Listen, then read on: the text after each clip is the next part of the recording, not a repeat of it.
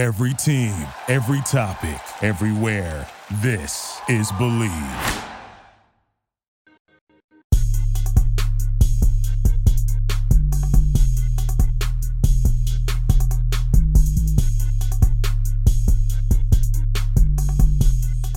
Welcome in. It's another edition of the Beast of the East podcast here on the Believe Podcast Network and Willis Digital Media. I'm your host, Corey Burton. Joining me, the man, the myth, and the legend. You're damn right. It's Steve Willis. That's Steve. right. I'm pinch hitting for Craig and going to try to fill his shoes, so to speak, and talk a little bit about Eastern Division football. And perhaps we could have some fun and talk a little expansion. There's a lot of stuff we can do tonight. Wait, we haven't talked expansion in a long time. No, not at all. This is a completely new thing for us. Wait, the SEC's expanding? When did we add Arkansas? 1992, actually. And which, to be honest, we could talk about this just starting out a little bit. But when South Carolina and Arkansas came in, the way that they set that up, they probably did the most actual damage to traditional rivalries and things like that. Everybody talks like this Texas and Oklahoma move is all about the money. But that 1992 move was completely bungled by leadership, and you lost games like Georgia, Alabama, Auburn and Florida, Auburn and Tennessee. Arkansas had no real rivalry. They tried to shoehorn the LSU game in. It's an interesting scenario, but I look back 30 years ago at the bungling, and this could be a chance to make it right with all those rivalries coming back, perhaps at only at the expense of Alabama and LSU. Wow. Yeah, it's crazy, man. This whole expansion thing is getting crazy, but we are presented by betonline.ag. The summer is, it's coming to a close, I should say. I say summer's coming to a close, not officially. That ends in September, but I consider the start of school the end of summer.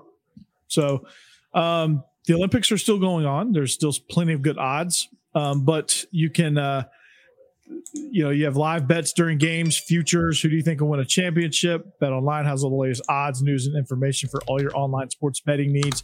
Steve, if you like the online casino, they have just about any game you could ever play. Do you like casinos? I like casinos. I like winning at casinos too. What's your game of choice? I generally like to play the slots and occasionally some blackjack. Well, they have daily blackjack tournaments, and they have all the slot machines you could ever want. So, Steve, you know what you should do, and what all of our listeners should do is go to the website today or use your mobile device. It really doesn't matter to join and receive your 50% welcome bonus on your first deposit. So before that next big game, head on over to BetOnline and start playing today. BetOnline, your online sportsbook expert. Steve, I was looking at some of the odds. They already have early odds for the 2021-2022 NBA championship. The Lakers are 3-1 odds. They are the odds-on favorite.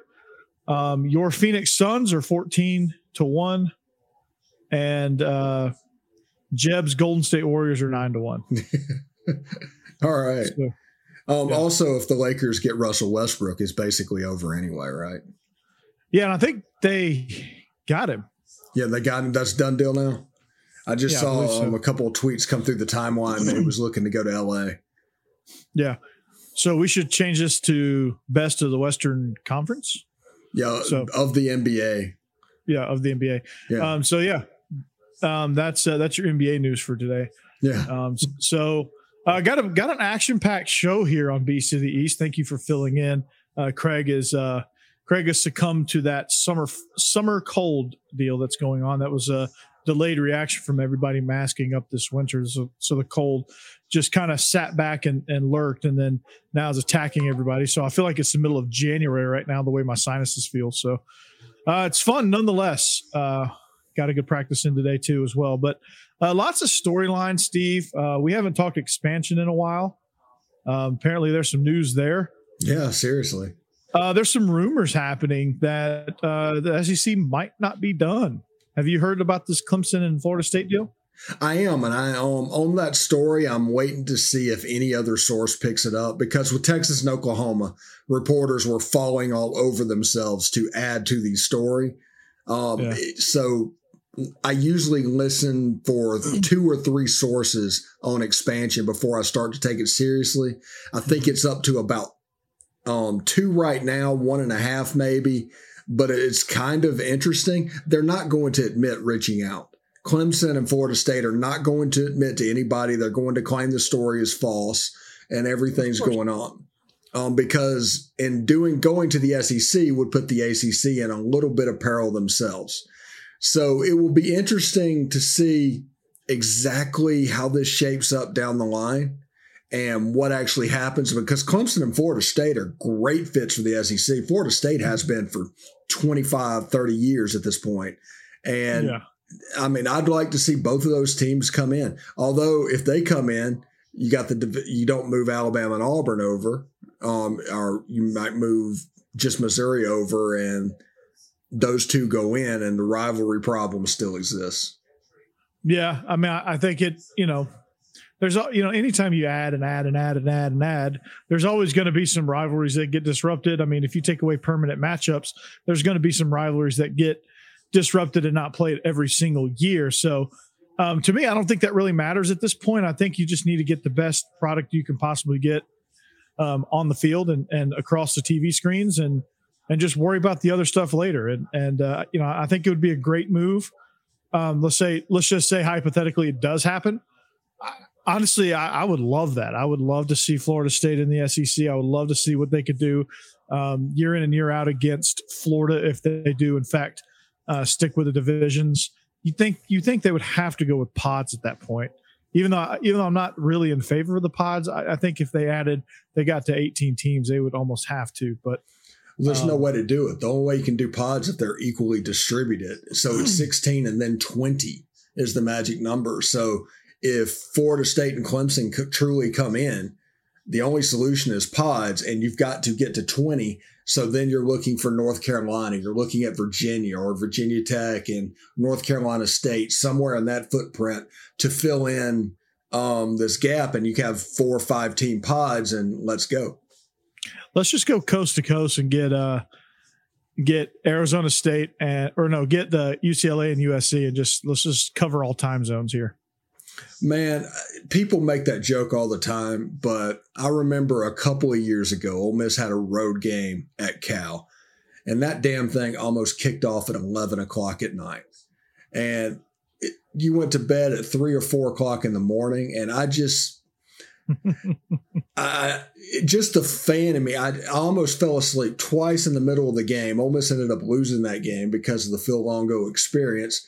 And I remember that. It was just a pain. So that is what's giving me pause when it comes to like USC and UCLA coming in, because that Western time zone, we just don't want any of it. Now, the Mountain time zone we could get away with if Colorado for some reason wanted to go, or come on, Buffs. Yeah, something like that. You could do 1 hour both ways. The worst one would be like South Carolina going to Colorado, and that's a 2-hour time shift.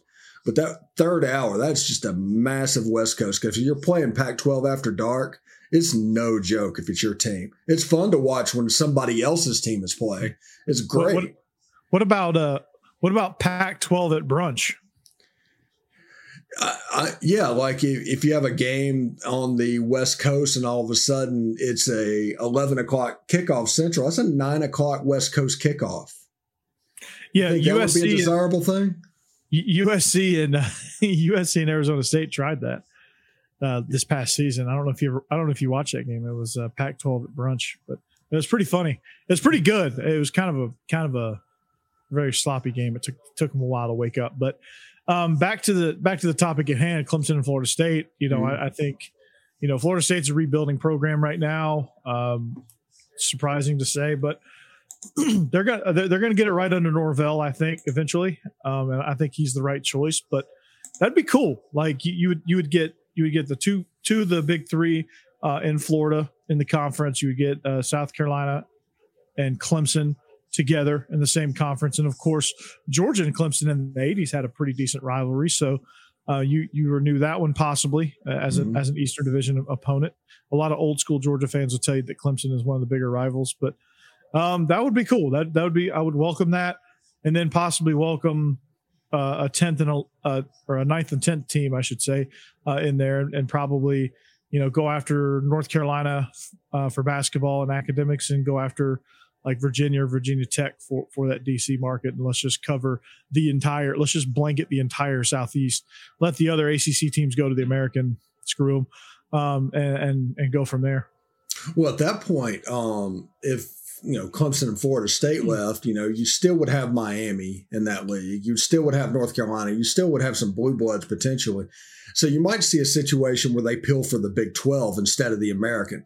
They become the fishing conference, so to speak, rather than the team that we're just trying to get them all down in the G5 or create some kind of hybrid with the Power 6 or whatever they called it.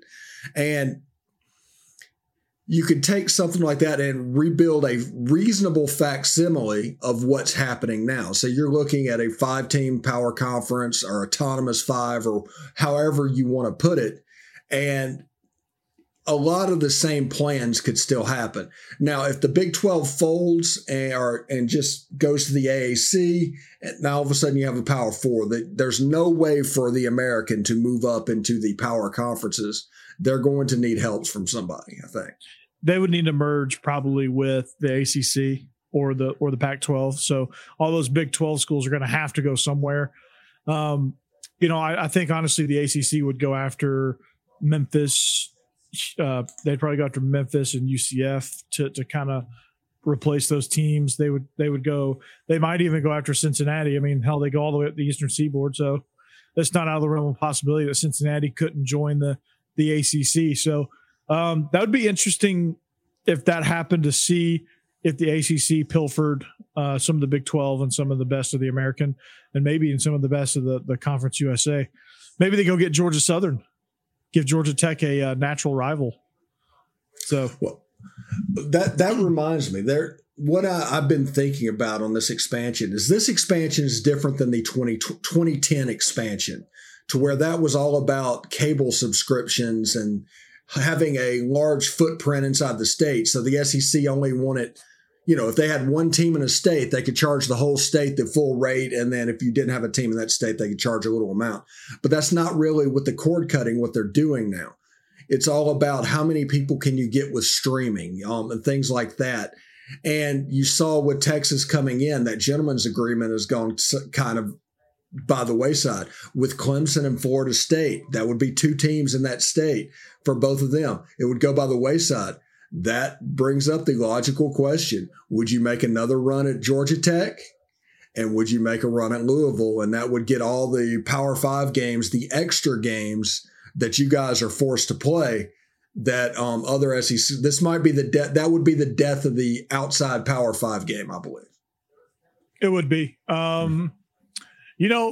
That would be a logical move. You would get all the natural rivals in your conference, especially if you bring Clemson in, you bring Louisville in, you bring Georgia Tech in, and you bring Florida State in. You get all of the in-state rivalries, I think, at least for the Eastern Division, because you look at Clemson, South Carolina, right? You look at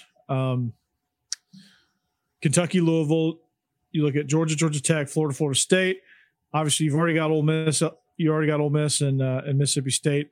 Unfortunately for LSU, they don't have a counterpart that is worthy. I guess you go get Tulane if you really wanted to, but they're not really worthy of a SEC slot. Yeah, they were back in 1920, but not anymore. So the only teams that would be left without an in-state rival would be Arkansas, Missouri, and Oklahoma. And like I told you on SEC After Dark, the big winner, I think, in all this expansion right now is the University of Arkansas. They've struggled to find rivals. Now, all of a sudden, Texas is coming into the league. You're going to play Oklahoma every year. They've played Oklahoma 14 times in their history. Neighboring states, Arkansas is damn near on the Oklahoma border, and they've played 14 times against the University of Oklahoma. It's crazy. It's crazy they've been that close and been in completely different conferences and never even played each other, even out of conference. But it's, they'll get that chance now. I'm excited for that. I think Arkansas, it's only going to benefit Arkansas. And And it's going to benefit some of these smaller teams because they get a bigger footprint. They get more reputation that they can use with recruits. And so, it can only help. Now, Vanderbilt's just got to get out of its own way. They can't get out of their own way. They can't even let the conference help them because they're just so stuck in whatever egregious. I mean, they should. Vanderbilt should be the team. Speaking of Beast of the East here, they should be the team that sets the standard for all the smart schools around the country. Yes, absolutely. They should be that team because they're the team with the most resources available to them, and they just completely squander them. Yeah, I had this thing. Whenever they hired James Franklin, they actually lucked into that hire. But an identity was built, a culture was built, and you saw what Vanderbilt could be. And then after he went to Penn State, all of a sudden Vanderbilt was looking around, and they were like, okay, Stanford had success. Let's do what Stanford's doing. And that obviously didn't work with Derek Mason because what works in the Pac-12 is not really going to be counted on to work in the SEC. So my theory is Vanderbilt should have an idea. They should know what they want. They should go get what they want that fits their needs, whether that's a head coach, an offensive coordinator, or a friggin' wide receiver coach. If he can do what you want to do and build your way and establish an identity and recruit the Dickens. Vanderbilt has never signed like a top 100 player. They did once, I think, with Jawan Williams. Yeah. Okay. But you got to find that system, what you're doing, that fits a niche that's a little bit outside of what everybody else is doing. That's going to allow you to recruit at a higher level and find players that fit what you want to do. The smart school that I'm most impressed with is Northwestern because they do the most with, I don't want to say the least, but like when you look at their Big Ten counterparts, they really don't have the resources. But whatever resources they have, they pump into their system, right? They just built a new $300 million football facility on the heels of their most recent success. I mean, Pat Fitzgerald has been a fixture in that program. He bleeds purple and black, and they've made improvements to their stadium. I mean, they've really kind of embraced that. Hey, we can be really good academically and capital all caps. We can have a good athletic program starting with football. Now, Vanderbilt has it with baseball. So I don't know why they don't just buy into all They used to have it in athletics. basketball. Yeah, they fell off the face of the earth in basketball. And I don't know, like their mojo is so down that I don't even know if they can get it back. I don't know if Stackhouse is the right guy either, but they've got to, if they can improve their football stadium from that rink-a-dink erector set glorified high school stadium, there's high school stadiums in Georgia that are nicer than that. I didn't want to say Texas because like half of the state is nicer than Vanderbilt Stadium, but they're making renovations to the athletic facilities. Finally, the McGugin Center, I think they're finally renovating that thing. After I've been embedded there on a signing day with on a James Franklin class. Yeah, I remember that. Yeah, moment by moment. I think that was the Robert Kimdichie year at Ole Miss. Yeah. So like they get $45 million from the SEC network. So it's not like they're strapped for cash, So, and then they get whatever bowl money is distributed. They get, and God forbid they go to a bowl, they get, extra money from that. They get all kind of stuff. Like there's no excuse for Vanderbilt not to lead the way. But to me, I think they hired the right guy. I really like what Clark Lee's doing. I really liked what he did at Media Days and just listening to him speak outside of that and just kind of watching some of his moves from afar. I do think he's doing the right thing. I do think Vanderbilt finally found maybe their next James Franklin. He's barking up some trees, trying to get support and try to get money within that program and try to get these higher up administrators to actually do something. Yeah. Yeah. So, it's always a hard road to hoe at Vanderbilt whenever it comes to precious SEC TV dollars, because they will absolutely take that money and invest it into the university, which other schools will not do. There's money for the athletics, self-sustaining for the athletics. Some schools give money back, but Vanderbilt will actually, okay, we're going to take this off the top and y'all can have what's left.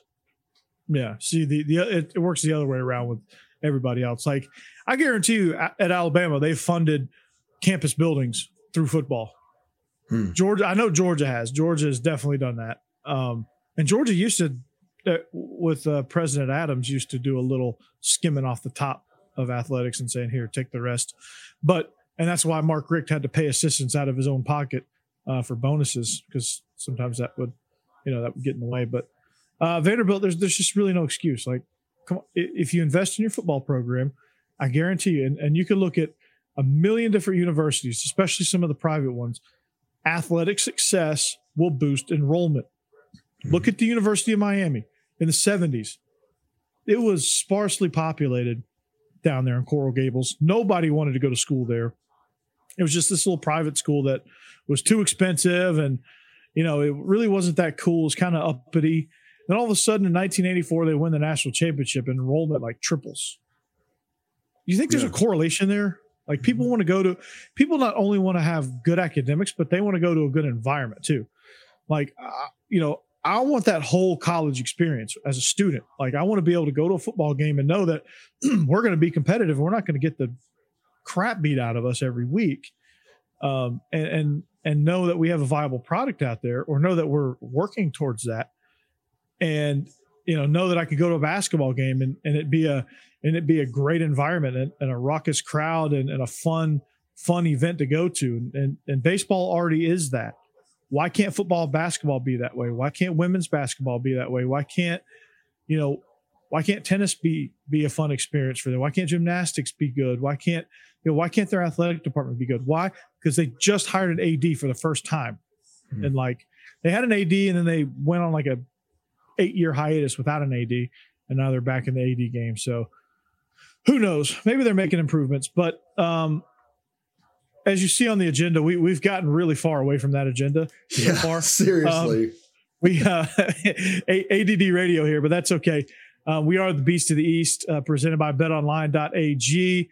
Pinch hitting for Craig Ladd is Steve Willis, the owner of Willis Digital Media. You find him on the Palmcast each and every day. You can also find the two of us and going to be joined by a third host soon on SEC After Dark. You can see us cheersing our beer. I've essentially, due to a bunch of leftover beer that friends bring over, I've got a variety pack in my fridge. So it's like a grab bag. Like, you never know. Like, I don't know what I'm going to get night in, night out. So that's pretty cool. That's pretty fun. But so let's get into some, it's camp's getting ready to fire up. A lot of these teams are doing like team building competition stuff, like fun, like watermelon pie eating contests, water balloon fights, water gun fights, races. Kirby's trying to jump off the high dive, which Mark Richt has forever cemented the backflip off the high dive. Kirby just jumped, so he's got a ways to go on that. We're in that phase of preseason, so camp is coming soon. So let's talk Tennessee. I wanted to talk. These are three of the most intriguing teams in the Eastern Division because I think they have a chance. Now, South Carolina and Tennessee are two teams that are rebuilding. Kentucky's a team that could contend and push Georgia and push Missouri and push Florida for the upper echelon of this division. So we'll start with Tennessee. Tennessee is the most intriguing to me because really it's style of play, Steve, that I think is going to separate them from South Carolina. Because with the way they play on offense, you don't really need a bunch of 4 and 5 star talent, right? You just have to have guys that are willing to play fast and make few mistakes. Mississippi State showed that they were actually a viable team late in the season last season, and they were extremely young, inexperienced, brand new quarterback. Came in halfway through the year for KJ Costello, and really just improved week in and week out. And for Tennessee, that's all Josh Heupel needs. The magic number is 6. Get to 6 wins. You're probably coach of the year because that roster is absolutely decimated. I think everyone transferred away.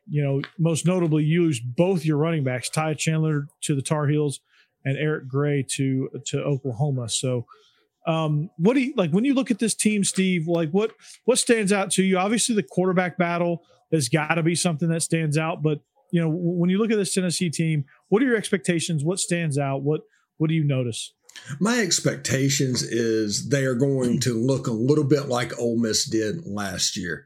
Defensively, they're going to struggle a bit. Offensively, they're going to be exciting, even if it isn't the finished product. It's not going to look like it will 3 years down the road. This is going to be the introductory install of this. And with Hayden Hooker, the offense could look different. Harrison Bailey, the offense could look different. Milton, the offense could look there. There's 3 different ways the offense could look because Josh Heupel runs a version of the Baylor system that Kendall Briles does, that Lane Kiffin does. There's a lot of hitches on the outside. It's very quarterback friendly. It's going to be about one-on-one matchups. So they're going to score a ton of points because they're an SEC team and can get SEC athletes. But defensively, I don't know how much they're going to be able to stop who they're playing. No, they're not. They're going to have to get in shootouts, honestly. And that's kind of what you expect anyway from this team because style of play, they don't have much on defense. And you lose Henry 2-0 on the defensive side of the ball. It's going to be rough, but, they're going to score their fair share of points. It's not going to, and that's why it's not going to translate into a ton of wins. Like some of the talent that they do have could get them to 7, possibly 8 wins, but defensively it's going to be a challenge. It's going to be a challenge, and when you look defensively, when you look at personnel, it's bare. It's real bare, especially the linebacking core. They were hard as hit. 202 going to Bama. Quavarius Crouch, I think I pronounced that right. He's at Michigan State. DeAndre Johnson, he pulled a LeBron and took his talents to South Beach. So you lose those 3. That's pretty hard hit there. But they were able to get Jawan Mitchell from Texas, a fellow in-state team now. They got Jeremy Banks already. He's their returning linebacker. Listen to this. The team's top returning linebacker comes in with 28 tackles. Yeah, that's pretty tough. 28 tackles. So that's brutal. But they, man, I can't get over that. But, they're, like Ole Miss, they're sitting there like Ole Miss. They can only go up, right? Mm-hmm. They can only get better. And they probably will. They'll be tough, but they'll be a feast or famine defense. Once they get tired, they'll be hell for the first quarter and a half, and then their defense will get tired, and you'll be able to score at will. That's going to be their problem. So they're going to have to find some balance offensively. They're going to have to find a way to control the ball, sustain some long drives. Don't be quite as explosive offensively, but there isn't a path to a bowl game not going 4-0 in the non-conference. Looking at their schedule, mm-hmm. They play Pitt. They got a home game against Pitt, September 11th. And then they have to sweep South Carolina and Vanderbilt. Which I think they can do. They can probably do that. But there's not really a path for them to get to a bowl game without going 4-0 in the non-conference, which makes the seminal game of this season for them that Pittsburgh game on September 11th. Yeah, so you get Bowling Green, Pitt, then you get Tennessee Tech. Then you're at Florida, which, we're not sure about Florida, Steve. Yeah, but the problem is Tennessee can't ever seem to beat Florida. It doesn't matter what they have. That's true. Then they're at Missouri. That's a tough one. So South Carolina, then home against Ole Miss. Then at Alabama, that's a tough 2-game stretch there. Then October 30th against Open, that's a really hard game. Georgia seemed to struggle with that one some years. Then they're at Kentucky, the grocery bag. That could, depending on where Kentucky is, that could be a tricky game for Kentucky because you never know what kind of state of mind they're going to be in. Then they host Georgia on November 13th, which is just so weird to see Georgia so late in their schedule because that's the week that Georgia usually plays Auburn. So then South Alabama and then Vanderbilt. So you have 1, 2, 3, 4, 5, 6. So yeah, I mean they had the year. You're right, but maybe they get an upset here somewhere. Maybe they win the SEC championship game on December 4th. No, just kidding. That ain't happening. So it's a tough road for Tennessee. They're going to struggle to get to 6 wins, and that's okay. Tennessee is. This is a build, guys. This is a build. If Tennessee gets 5 or 6 wins, that is a big deal because this roster is a 3-win at best roster. Yeah, with one-time transfer coming in, name, image, and likeness, and the NCAA troubles that they got into last year, because we still have to deal with that. Maybe the NCAA is going to implode and not exist. But, yeah, they'll probably get lucky on that. Yeah, handing out cash in McDonald's bags, that's a pretty serious allegation. So, but they lost tons of players off the team that went there, I guess, for Jeremy Pruitt. I don't know why. Jeremy Pruitt's a guy you'd go to if he was coaching a football team in 1996, but not in 2020. And you just have a system problem building up on top of everything else where you're going to be asked to do something different than you recruited to be able to do. Exactly. And I think Heupel will be able to do that. Mm-hmm. Unfortunately, he came in late and he's still playing catch up. But speaking of recruiting, by the way, I think Harrison Bailey should win the quarterback job. Probably won't, but I think he should. But speaking of recruiting, Steve, they got a commitment, their highest rated commitment from the 2022 class, according to 24/7.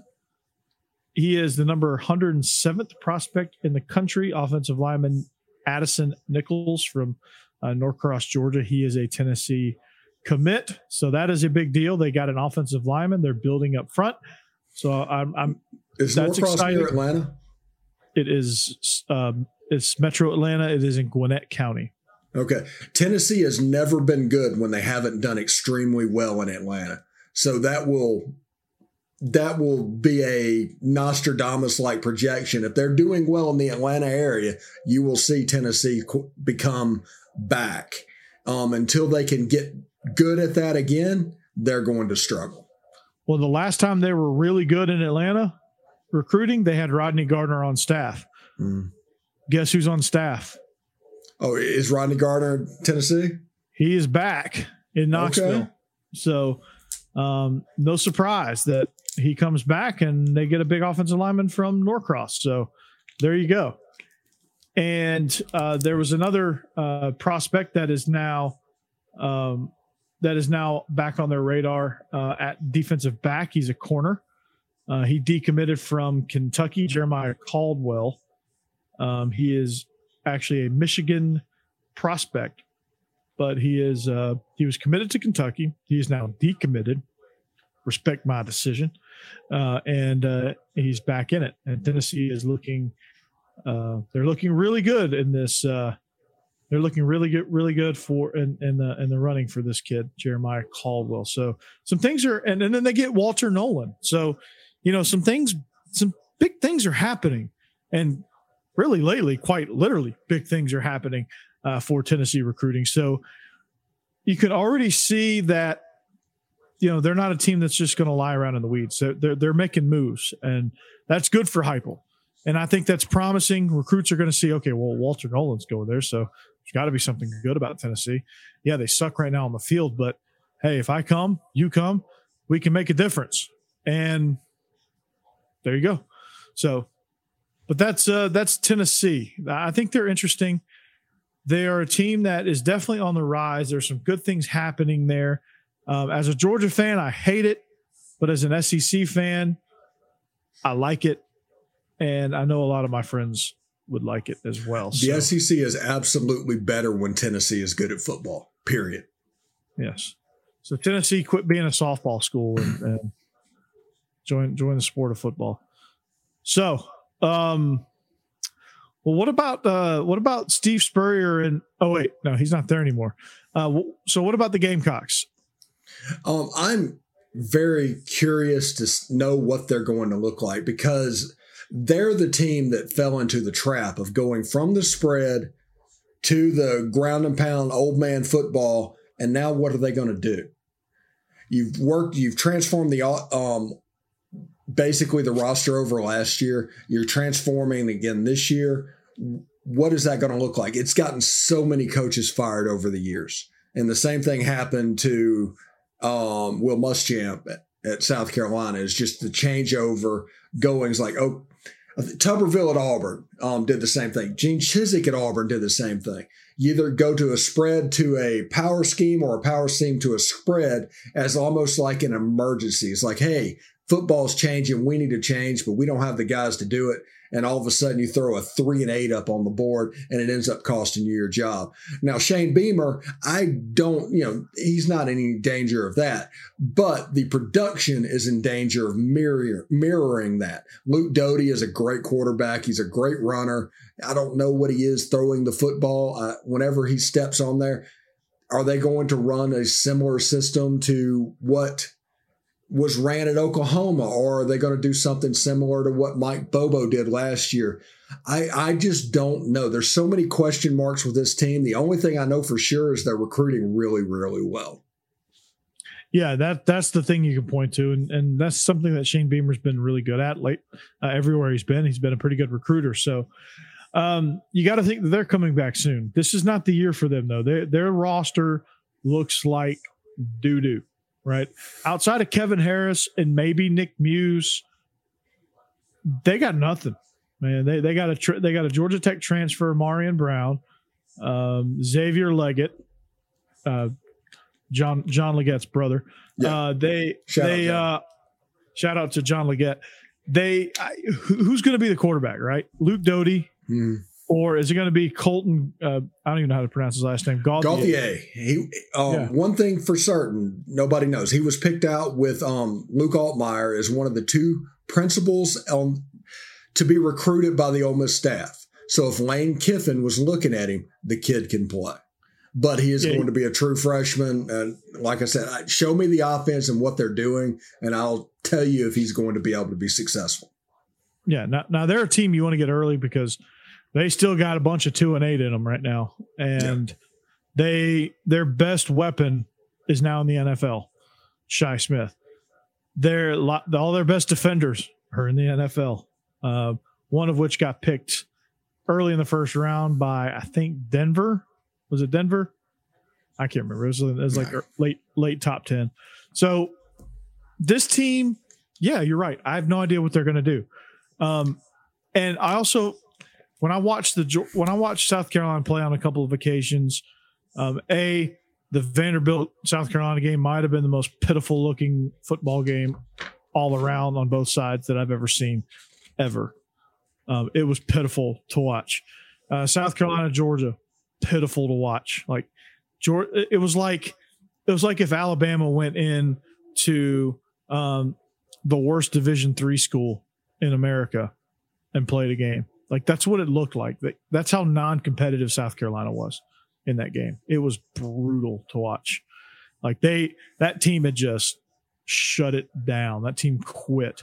And, it's just they quit well before Bobo took over as interim coach. They were just done. But, Shane Beamer, Steve, we weren't doing shows back then, but I remember when Shane Beamer got hired, I kind of scratched my head because there was a lot of candidates out there that I thought was a better fit. And there was one I thought in their own state that was a better fit up at Coastal Carolina and Jamie Chadwell.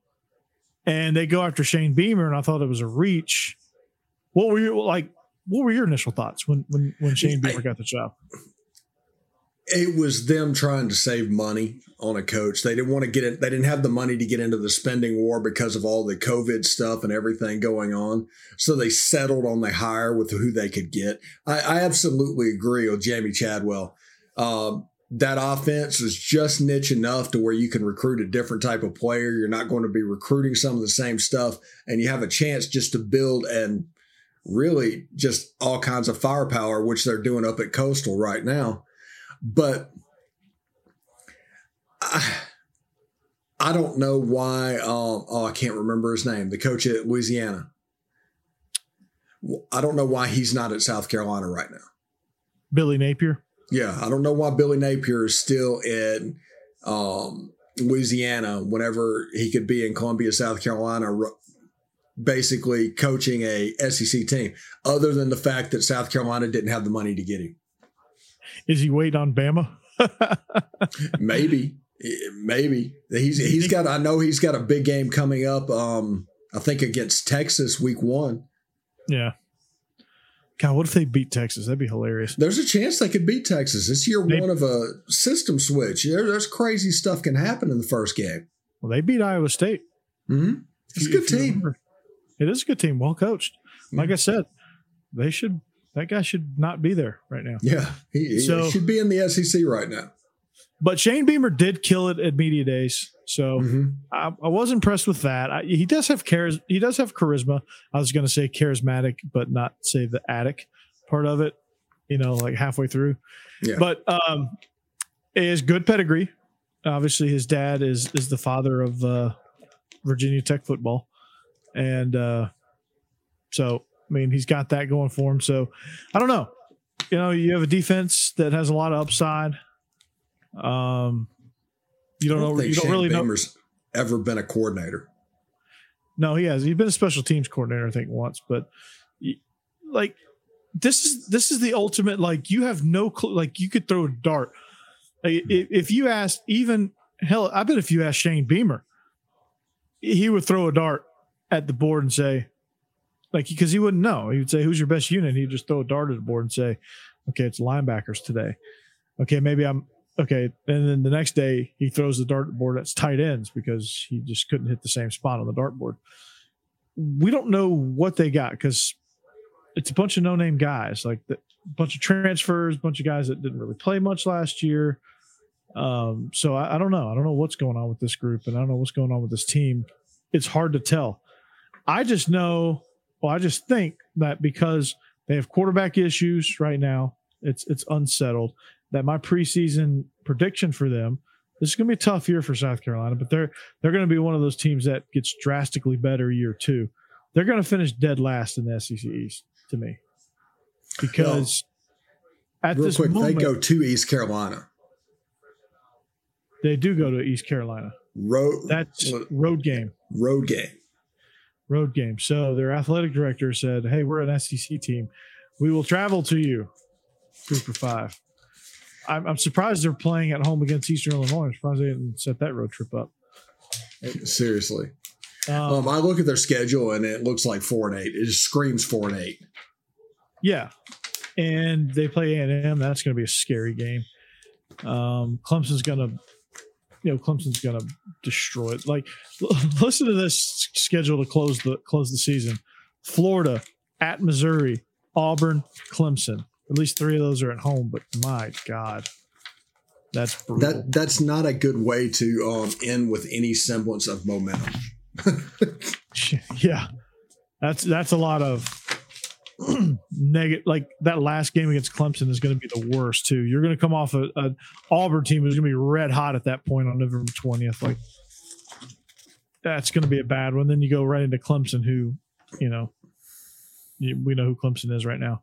Yeah. So things not looking great for South Carolina. But lastly, before we wrap this thing, Kentucky is a team. We had Vinny Hardy on the Believe in Georgia Dogs podcast, and Kentucky is a team that I really like a lot now because they looked in the rule book and they saw where you are allowed.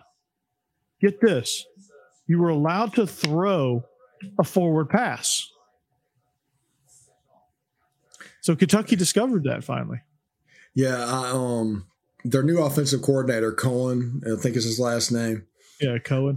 He's from the LA Rams school, the Sean McVay school. He's going to do a lot of bootlegs and action off the running backs and stuff that the pro players have plenty of time to drill.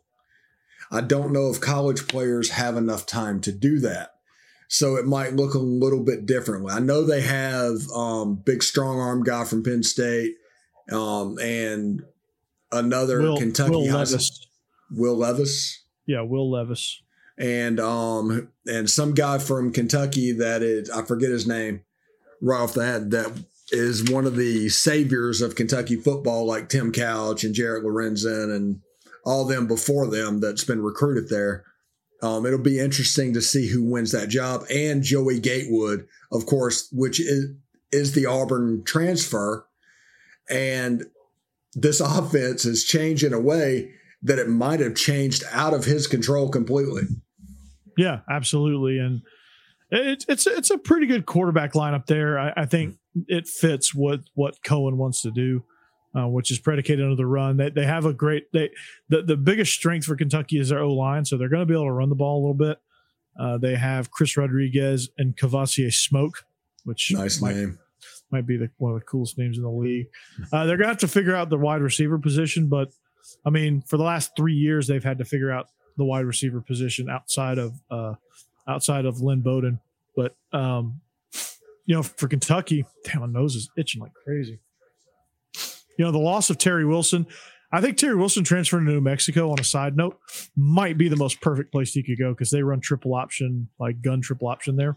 Mm-hmm. And that might be the most perfect place for him to go. That's a sidebar conversation, but the O-line will be good. They'll get plenty of protection. They'll be able to run the ball, so play action will be good. The bootleg game will be good. Their defense will be adequate enough, and Mark Stoops, I was about to say Bob, Mark Stoops is good enough at scheming defensively that he's going to get those guys playing hard and in the right place. So I'm excited about what Liam Cohen can do. I've heard nothing but good things. Obviously, Sean McVay, you could say it's a bit of a political move, in a sports context type of thing, but he did go out of his way, I feel like, to compliment Liam Cohen. So that's got to, usually NFL coaches don't speak up on their assistants leaving, but usually they have some canned answer like, yeah, he's good. He'll be a great fit for their program and stuff like that. But, McVay was like gushing over him and, saying that, it's really good. And yeah, but when the camera's on and McVay's talking, he's going to put on a little bit of a show. Yeah, and some of that's a little showmanship. Yeah, I do agree with you there. So, but yeah, I mean, you look at this team, they've got some pieces. They've got some pretty nice pieces. And I'm not saying they're gonna win the East this year or anything like that. At one point, I had them finishing second. I may stand by that. I may just by default have Florida finishing second. You'll have to find out when we do our Eastern Conference standings predictions on Beast of the East. So it's a surprise. But what we need to do sometime in August, and this is a little bit of all the channel stuff around, is just get all the hosts on one thing. I think Jake Thomas had this idea, and just do a round table about previewing the SEC sometime around like August 17th or something. And you just have 5 or 6 people on the screen and you're going back and forth just talking ball. I think that'd be a lot of fun. That would be awesome. We need to make that happen. Yeah. I think that'd be a good idea. Let's do it for SEC After Dark. It would have to be an SEC After Dark because I'm not going to step on the Beast of the East or the Best of the West. So it would have to be the SEC After Dark, and we can just have everybody in. Once by then, maybe Jeb will be moved in. You guys will get to meet Jeb Beecham, and we can talk a little SEC football, and it should be a lot of fun, honestly. And we will truly be for the fan, by the fan, mm-hmm. and of the fan. Is that what your Palmcast motto is? Yes. Did I get that right? So yeah, I changed the intro. Did you see that? I did. That's nice. Yeah. You're making that was on the Palmcast. Everybody that's listening to this. Yeah, Palmcast. So if you listen to the Palmcast regularly, you should come over here and you should be a well-rounded SEC fan. Like I feel like all SEC fans should be well-rounded. I know everyone has their niche, but like mm-hmm.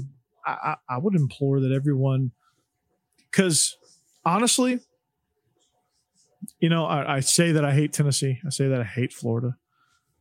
But if you give me a chance to watch Florida, Tennessee versus watching like Ohio State and Michigan State, I mean, say Ohio State and Michigan. Yeah, Ohio State, Michigan, or the Red River. Well, the Red River Shootout will soon be an SEC Yeah, game. So that's getting a rebrand. I know. That's getting a rebrand. So that's obviously they realize, man, we're not as good as the SEC product. Like, I will watch an SEC game. I don't care who it is. Even if it's Florida, I will watch Florida. Even if it's for the sole purpose of making fun of Florida. Sorry, Florida fans. That's just the way it is. I will do it. Like, I appreciate SEC football. So I think you should be well-rounded as an SEC fan. I'm not saying you should go and buy, if you're an Ole Miss fan, go buy a Mississippi State hat. And I'm not going out of my way to listen to like niche podcasts, like niche podcasts like the Florida Gators podcast or South Carolina specific. But if there's like an overall SEC show, kind of like what we do with SEC After Dark, or kind of like this show, or Best of the West, in case you're listening, taking notes, I would definitely jump on that stuff, right? Because I love hearing stories. I love hearing about and breaking down SEC football, and I think it's obviously it's the best. It's for the best. It's of the best, and we should talk about the best. And you should want to be the best. And if you want to be the best, you got to be in this conference. You got to be a fan of this conference. So, Ole Miss fans that are listening, don't be afraid to check us out on SEC After Dark. Don't be afraid to check out, even if it's just for a minute, just subscribe to my channel, Believe in Dogs. Yeah. Even if you don't want to listen, I don't care if you want to listen.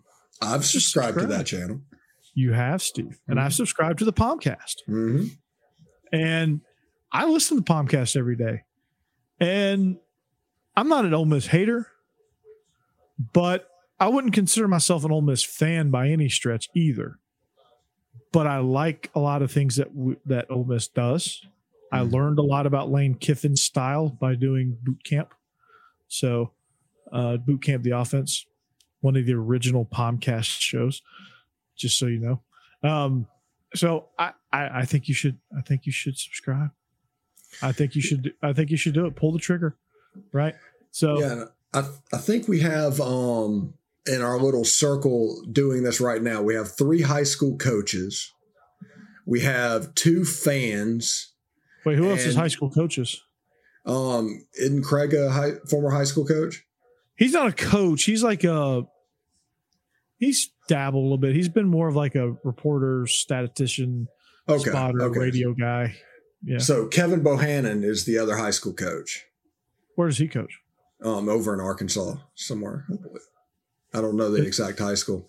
Then we have me, who me and you, we did Rivals national media, and we worked the admin.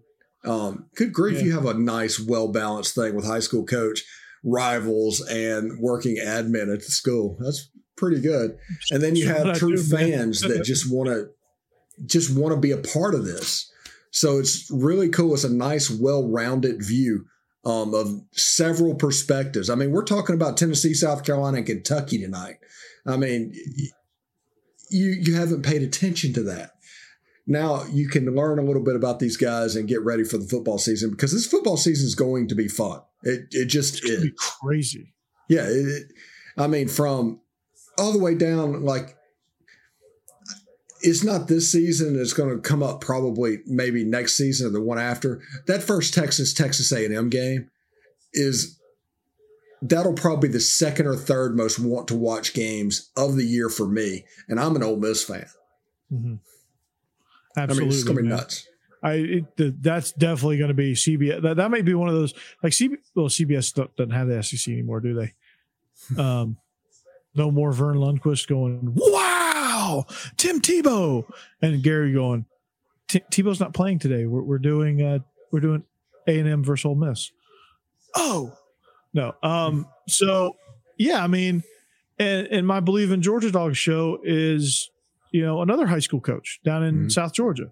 So we bring that perspective, and he's a former player too. So, we balance each other out. We were both inside of the Butts Mirror building in Athens. I was a staffer. He was a player. We both coach high school football. So our parallels are uncanny. Craig and I worked together at Hillwood. He ran stats for us. And he was kind of our, analytics guy. I was up in the booth with him, and I would always look over and see, kind of who's doing what and tendencies and things like that. He kept pretty good stats. I wish he'd come back.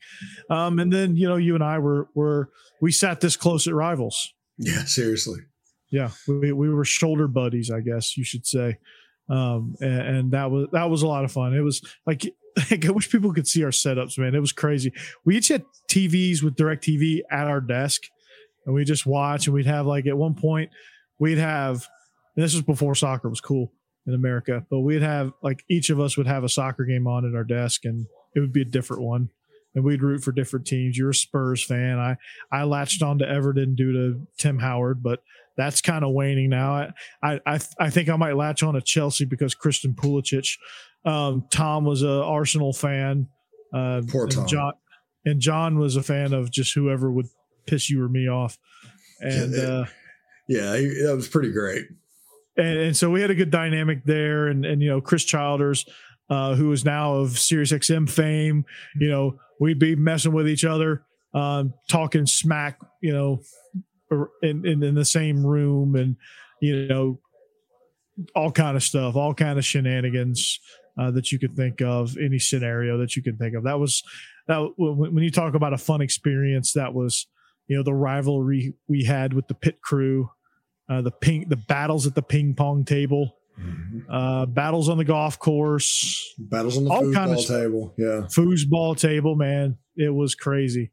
And the 2-hour lunches. hey, Corey, finish all your prospects before lunch so we can go on a 2-hour excursion, and we did. So, speaking of this, what do you think of On3 Sports? It's intriguing. Jake Roos of UGA Sports jumped over. Justin Hokanson jumped over to the Auburn site. Shannon is obviously calling on some old reliables from the Rivals Network, so it can only work from there. I haven't really cruised around on it. Huh? Huguenon's over there. Huguenon, yeah. Oh, Huguenon. Oh, wow. That's a name I haven't heard in a long time. Yeah. And it's interesting, man. I haven't really ventured and looked at all of their content, but the people they're assembling is outstanding. Yeah, it's kind of impressive. I just think this market has shown over and over that only 2 major services will be sustained. There's only an audience for 2 services. So whenever a third one comes in, you're obviously looking to try and figure out which one. So who is died? The gazelle with the lame leg that's going to pull a scout from 5 years ago. And things I've heard about Rivals is that they might be that gazelle. It's possible. I think 24/7, they built that up.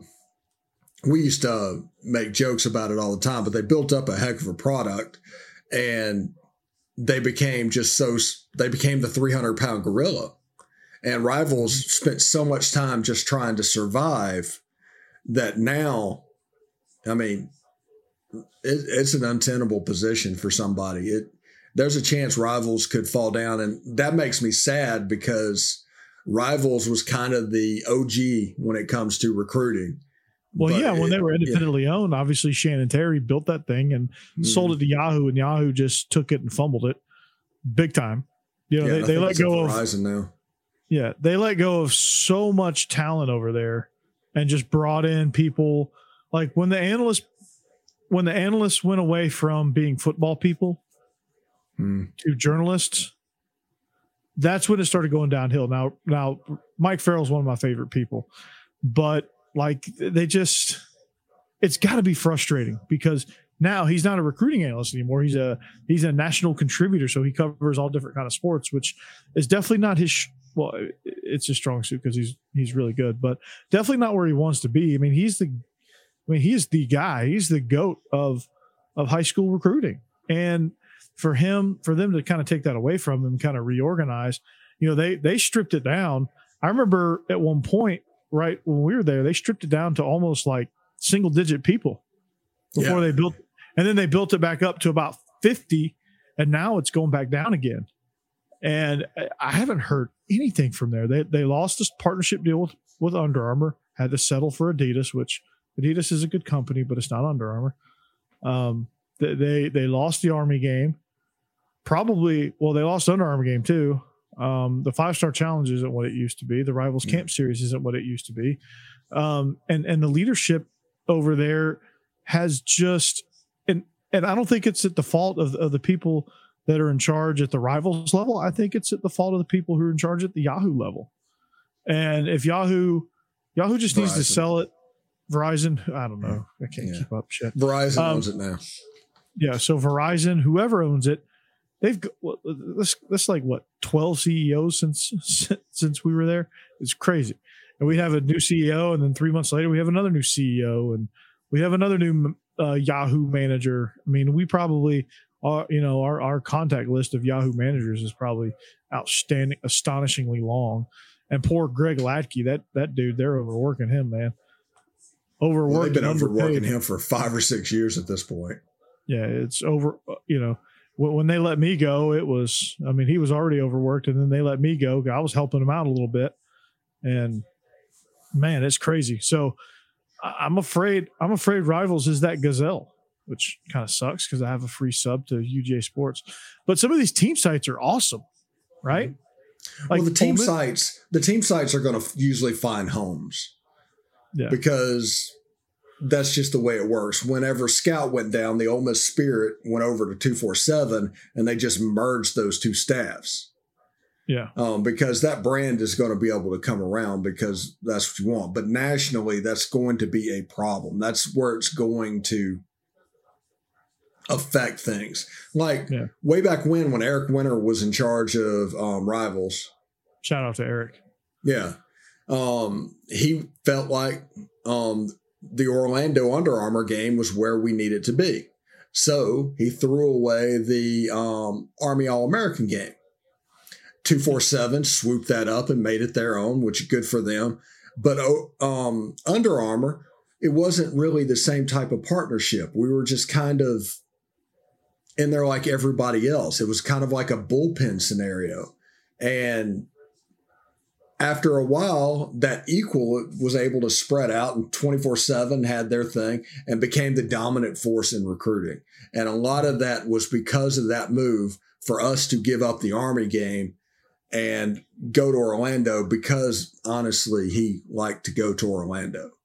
Mm-hmm. He didn't like going to San Antonio. San Antonio is a lot of fun. I loved going to those Army Bowls. I remember that my first year that I went was the last year that we had all access. Like that was our game, and we had first rights to it. And now we don't. Now it's now it's 24/7, and it's a shame. Like I remember seeing Derrick Henry. That was that year. Okay. Derrick Henry up close was the biggest human being, one of the biggest human beings that wasn't an offensive lineman that I'd ever seen. He was high school age, and he was enormous. So that was a lot of fun. That was a great game. That was a great experience. Just everything that we were able to do, from the combine to the practices, being up close and personal in the practices, and being able to kind of have free reign to do what we wanted. There was awesome. Being able to have free reign at the game, walk around on the sidelines, get random shots, be on the field, be in the mix, was unbelievable. And to lose all of that, it's just detrimental. And for what? A deal that we thought we had with Under Armour. Yeah. And people make mistakes, and people, I guarantee you Eric probably didn't realize that this Under Armour thing wasn't going to go quite the way he thought it was going to. So who knows? But what I do know, by the way, what I do know is that if Rivals ever got the right investor, they still have the name recognition that they could bounce right on back, and they could overtake both of these if they had the right person. So Steve, what you need to do, you need to go knock over a bank, you need to buy Rivals, and you and I will take over. Okay. We'll get the band back together, and we'll have a pit crew with crystal eating contest and push-up contest and stuff, foosball table, all that good stuff. So we'll go get Broom out of the closet doing pharmacy stuff. That's right. Yeah. Oh, I forgot. Broom. What was the name of the girl that used to do the Rivals Minute? It was Ashley Russell. Ashley Russell, yeah. every now and then I'd fill in for you doing the Yahoo Sports Minute and all that. Oh God, that was really the beginning of what became this podcast thing, because like Shannon Terry, one of his big things is the multimedia brand. So we would do the Yahoo Sports Minute and the Rivals Minute now. Then it morphed into it 24/7, the thing that Josh Pate is doing with Late Kick.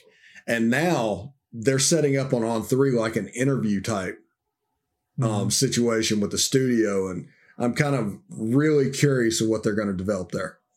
Yeah, it can only be, obviously it's the same model. Shannon Terry knows what works, knows what consumers want. And it sounds like he's up on the trends. Like everybody wants this. So, what if we become the Beast of the East presented by On3? I'll take it. Do it. Take it. Let's go. Shannon, if you're listening, come on. Yeah. We played flag football together for a minute in the Rivals Flag Football League, right? So yeah, I did it with a brain tumor. Man, come on. You did. Damn right you did. So, but that, honestly, Steve, that's a good stopping point for us. Obviously we covered the big three down there, but this show is, it's a lot of fun to just kind of sit back and just chat and reminisce and do a lot of this stuff. I think it's fun, especially this time of year where like the storylines are kind of scarce. But it's going to be a fun season. It's going to be interesting to see. And of course, anytime we can incorporate old stories from the rivals.com days, that's always amazing. So I got one last story, actually. Have you ever heard of stacking plates as being offensive? Stacking plates as being offensive? like when you're done eating at a restaurant and like you stack the plates in the middle to hand to the waiter. Yeah. Okay. Have you ever thought of that as being at all the cotillion classes that you've taken? Has that ever been offended? Has that ever been offending somebody or offensive? Not even a little bit. God, I can't talk. The English language is escaping me today. So apparently it is. Okay. Give me the explanation. So, all right, we're in Baltimore and we're at Morton Steakhouse, and I won't throw out her name. She's pretty cool other than this moment where I was just baffled. But it's somebody who left for the NFL, and she is a content manager, producer, or something like that over for NFL. But we're at Morton Steakhouse. We're having our infamous Eric Winter team dinners after, the night after. That would probably cost $4,000. The man went just through crazy amounts of money. Go ahead. Yeah. So we're having one of those team dinners, right? And it wasn't offensive that Josh Himholt got me to gnaw the bone of a bone-in ribeye, like, gnaw the meat off the bone. Right. Like after I cut most of it off. That did not offend her, right? That Josh Himholt and I ate off the bone, right? What offended her was I stacked the plates and I handed them to the waiter. And she looked at me like she looked at me with such disgust. And I was like, I kind of looked at her. She's like, oh. I was like, what did I do? Are you serious right now? I guess. You're stacking plates? Like, yeah, I was handing them to the waiter so he could take them. That's, you just don't get it. It's just so rude. Rude? I was flabbergasted, perplexed, whatever you want to say. Different strokes, man. Different strokes. Yep. That's Bel Air for you. So anyway, I digest, but that's going to do it, man. We are the Beast of the East podcast. Filling in for Craig Ladd is Steve Willis of the Palmcast and of SEC After Dark. We're going to see you with a beer in hand on Wednesday night.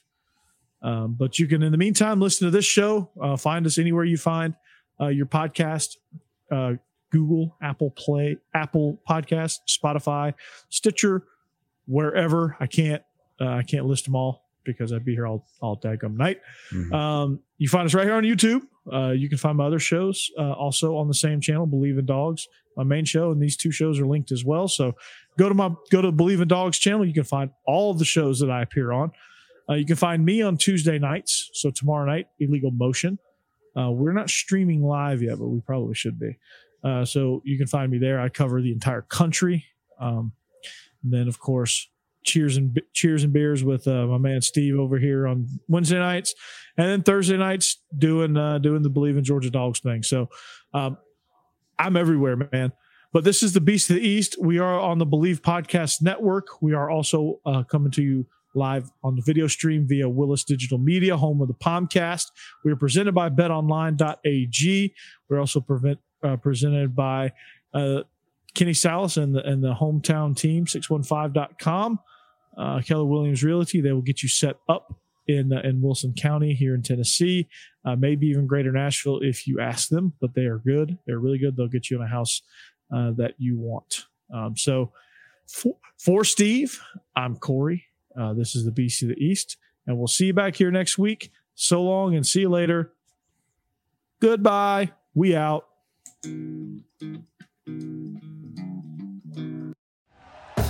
Thank you for listening to Believe.